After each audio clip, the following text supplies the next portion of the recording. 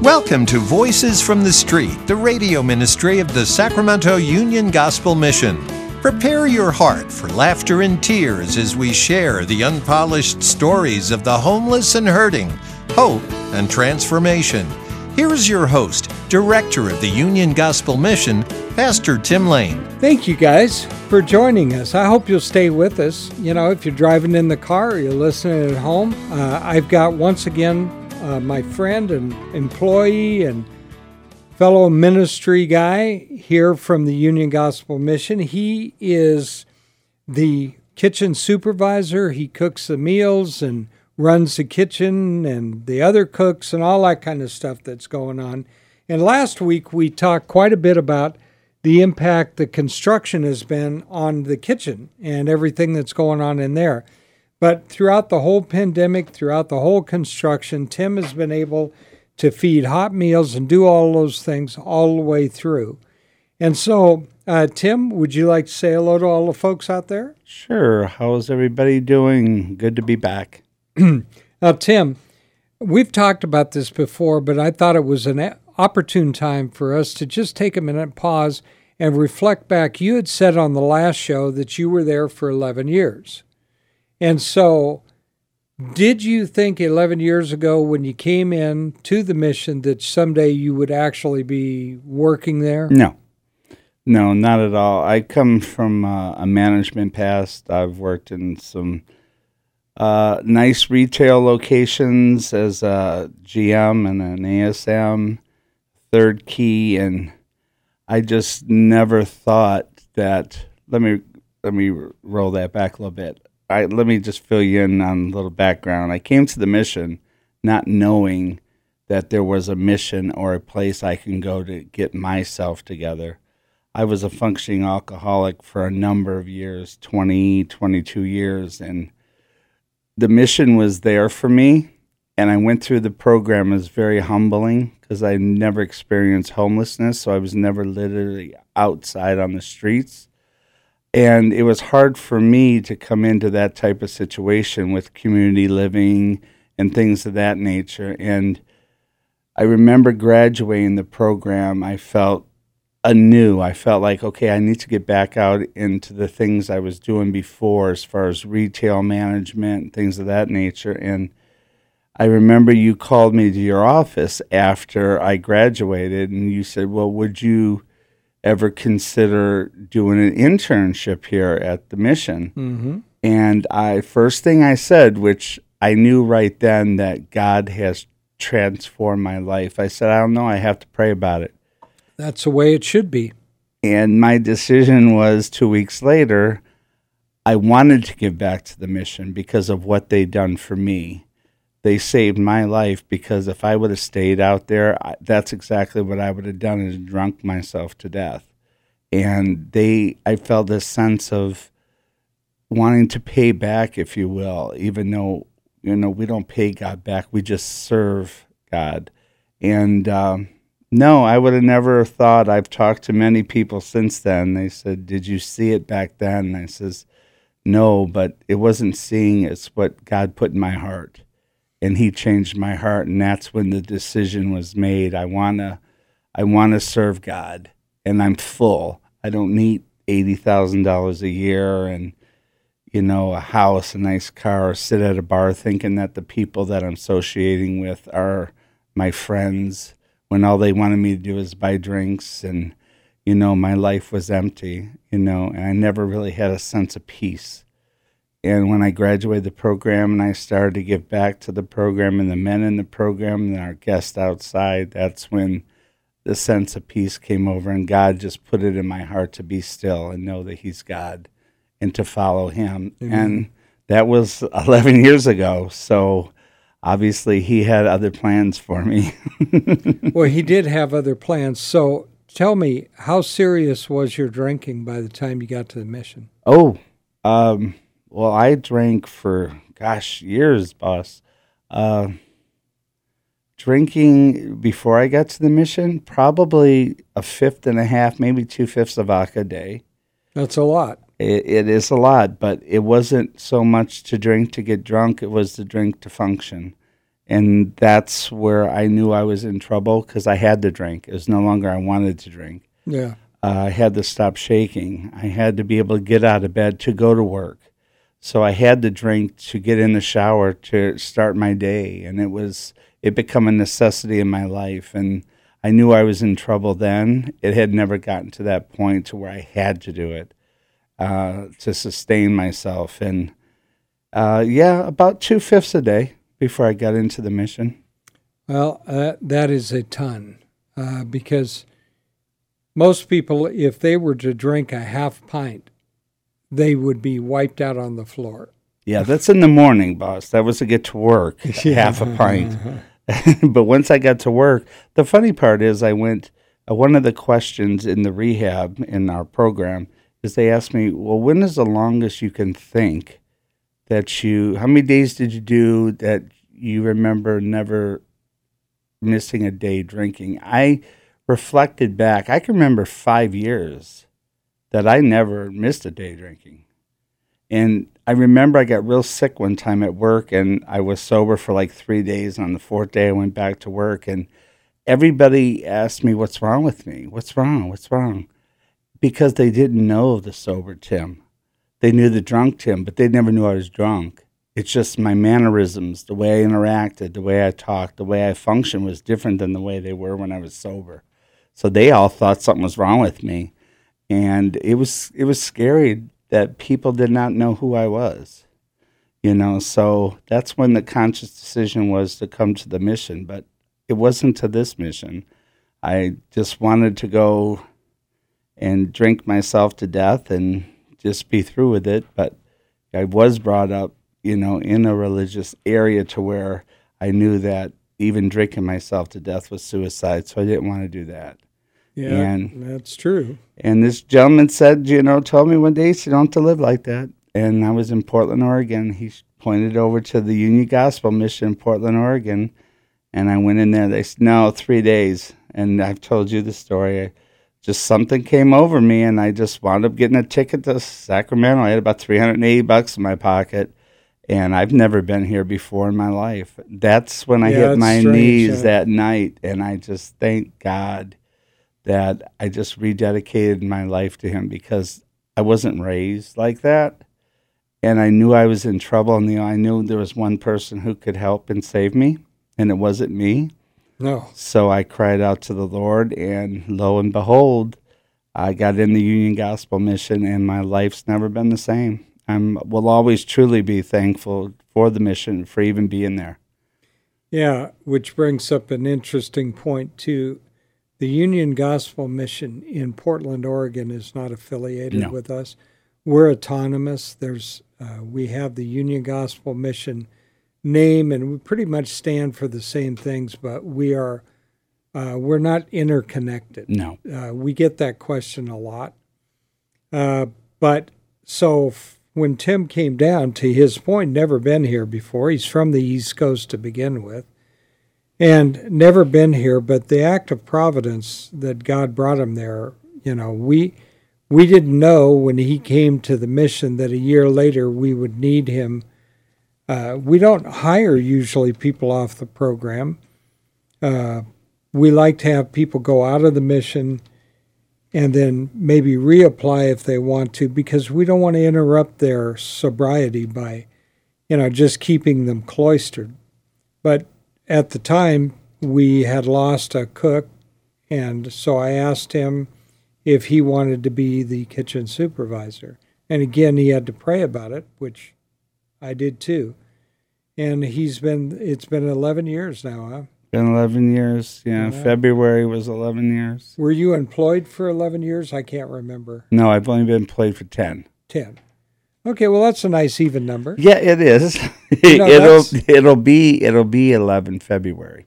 It's funny. Right now, Eileen is 10 years here. She is. She came just before me. After you, right? No, she came before me. She came in November. Oh. I came in February. But I was in the program. But she got hired before me. Yeah, we've both been here almost 11 years. Yeah.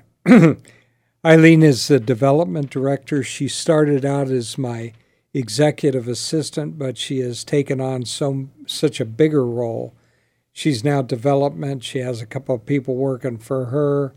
She's office manager. She does all that kind of stuff. And she still manages to make time to keep my schedule straight so I know where I'm going at any one given time. And so we've got a pretty good crew of people. We got Tim, and Scott came about 8 years ago, right? Yeah, something he like was that. after me 3 years. Yeah, something like that. Mm-hmm. And so Scotty's out there and got a few new people. But at any rate, yeah, the mission is, as we talked about last week, it's undergoing not a facelift, a complete redo. So it'll be updated, it'll be safe, it'll be all those things. You know, the administration office, the building is 18 years old, and so that's relatively new. And it looks good, it's clean and all that kind of stuff. But the old building is from, 1978, and at the time I think it was mostly done with volunteers. So there was a lot of things that, as a former contractor, I could tell you that weren't up to what I would have had done. So we've been working very hard to get the mission back open. We're open for nightly services. By the way, this is a blessing too. So far, we've had people give us $100,000 for a matching fund program. So if you want to donate to the rebuild of our mission back there, every dollar you donate up to $100,000 will be matched by these three people that stepped up to the plate. So that's pretty cool. Very cool. You want to tell everybody how they can do that? Well, you know what? They can either call the mission at 447-3268. I did not set him up for that. So guys, no, that isn't. Or you can go online to ugmsac.com, and you can either contact Eileen or one of the other people in the office, and if you would like to donate that way, and if you pay by credit card or you mail in something, just say that you'd like to have this go to the matching fund, and so that way it will be double, really. So that's great. It costs a lot of money to do a remodel like this, but it's worth it because it tells the people on the street we care about them. It's not just administration offices. It's not just where the staff works or that side of the campus. By the time we finish, both sides of the campus will be up to date, modern, safe, functional, cost efficient, and everything. And I mean, we've got a brand new roof up there. We've got brand new coolers on the roof. We've got air conditioning that was put into the men's dorm and into the room where our program guys take their breaks. We'll have new showers. We'll have new rooms. We'll have just everything will be up to date. And as I told everybody last week, there was a lot of dry rot behind the walls, a lot of damage that we found. And fortunately, we are getting all of that corrected. We're going to get new washers and dryers to make that more efficient. And your kitchen, however, is up to date, right? I mean, yeah, we did a lot of the kitchen work ahead of time. We're blessed. We got a new stove, double stove, and things. People don't understand. When we're up and running at full steam, the kitchen's open at 5:00 in the morning and don't close till 10 p.m. Yeah, well, when we were fully up, fully functional, we were doing 9,000 meals a month. Now, let me year like 110,000 a year. Yeah. That's staggering numbers. It is, and that's a lot of energy, both from staff and in electricity and gas and everything else. But, I saw a plaque on the wall. What is that plaque for? I don't know. Something about cleanliness and safety and yeah, we got an award a couple years ago. We did actually, well, you did your kitchen. Well, no, it takes all of us, and like I tell the guys that were there, I'm a little hard boss. I'm not, I'm a little rough around the edges. All the time. But there's a reason we're responsible for everybody who eats there. our guests, our staff, our men in our program. So, yes, I do take it very seriously. It's a safety issue. There's knives in there, there's hot water, there's fires, there's all kinds of things going on. So, yeah, I'm a little hard on our guys, but I'm only hard on them because I care about them and I don't want to see anybody get hurt. So, there's a time to play and there's a time to be serious. That's right. I mean, you know, you've got a deep fryer, you've got a meat slicer, and if you go in and look at any statistics, I worked at a restaurant when I was a kid, and the most dangerous piece of equipment in there is that meat slicer. And it's not while you're cutting the meat that it happens, it's when you're cleaning the thing. Mm-hmm. And so everything is sharp, everything is hot, everything is dangerous, and so extreme caution has to be taken. Not to mention the preparation of the food needs to be done right so that you don't pass along any kind of germs, correct, Timothy? Well, everybody in the kitchen that prepares food has to have food handler's cards, so they have to be educated on how to detect certain meat, how to wear gloves, on what cutting boards you use for not to cross-contaminate food and things of that nature. Plus, what people don't know, I don't think, is that a lot of guys in our drug and alcohol program, we teach them how to cook. We give them that trade, Sure, so they can go out there and just another tool in their tool belt that, if need be, they can get employment and get income coming in. And so that's why they have to be aware of what's going on. You can't joke and kid, and but it's a blessing. It's a blessing to see that the kitchen, where it was when I started to where it is today, it's just God's blessings. It is. It really is. And everybody who donates to the mission.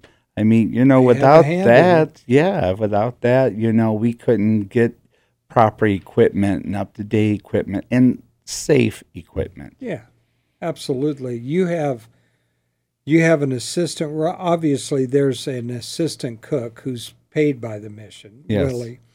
But now you have a guy working in the kitchen. You were able to come to the radio show today because he could cook for you, correct? That's correct. His name is Patrick. It is. And Patrick has turned out to be a blessing. He is, and that's one of those transformations. You see the guys that come in the program, and I'm blessed to see them.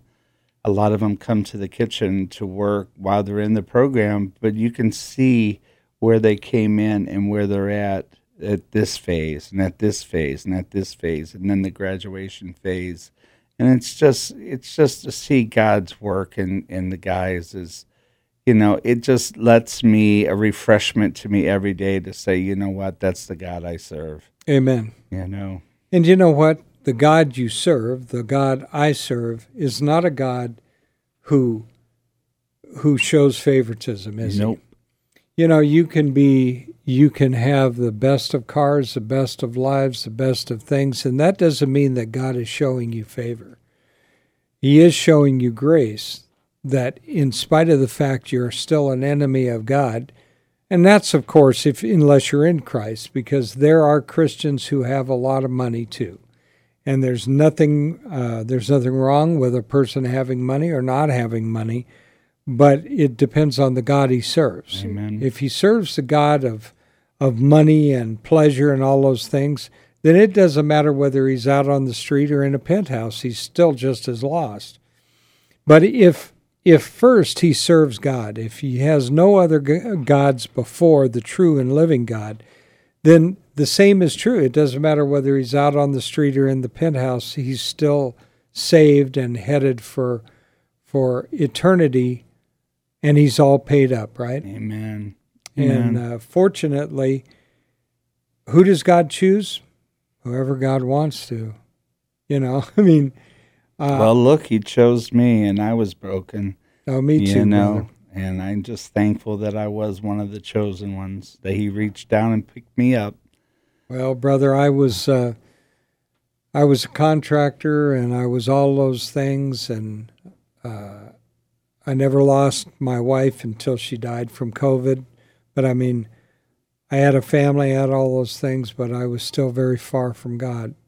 And again, it doesn't matter how successful you are. I've always told people, I would rather have my kids sweep floors or wash dishes and be saved than to be highly successful, wealthy, and lost. Yes, sir. Because this moment in time really is a flash, right? It's a moment. And what does the Bible call it? It calls it a vapor. And, a vapor, if you've ever... I think about that air thing you have outside of your office. Oh, yeah. It distributes some kind of air freshener, and you'll be sitting there, and all of a sudden, poof, and you see a little mist come out, and within a second, the mist is gone, right?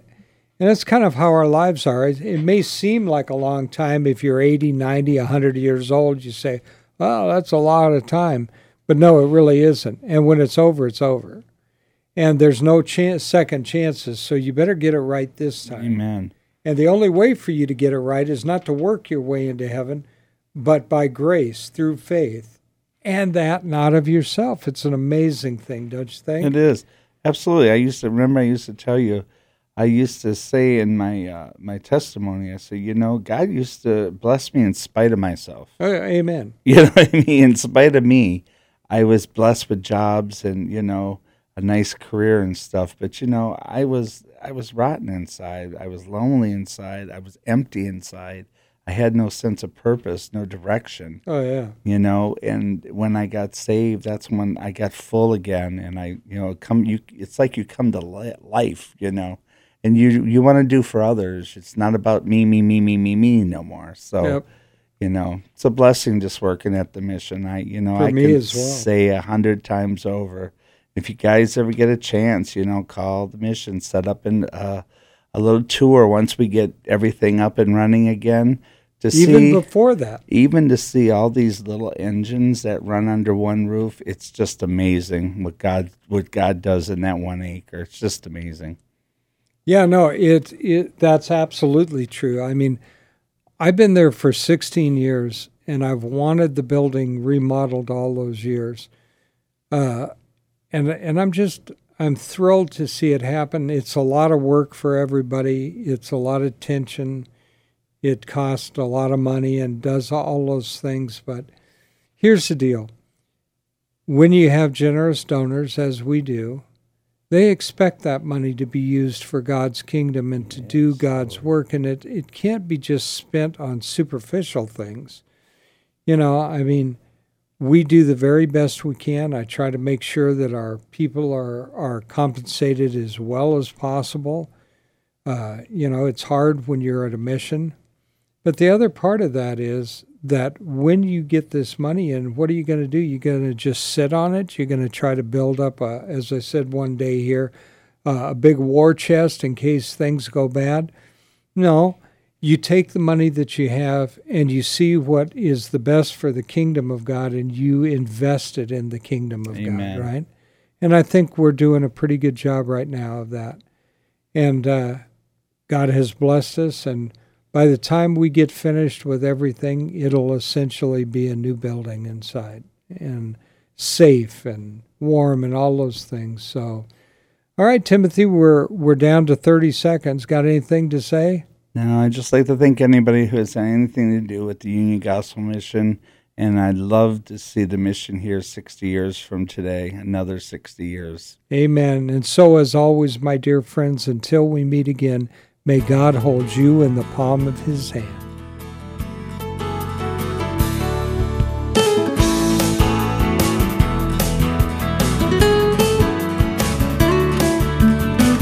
You've been listening to Voices from the Street, the radio ministry of the Sacramento Union Gospel Mission.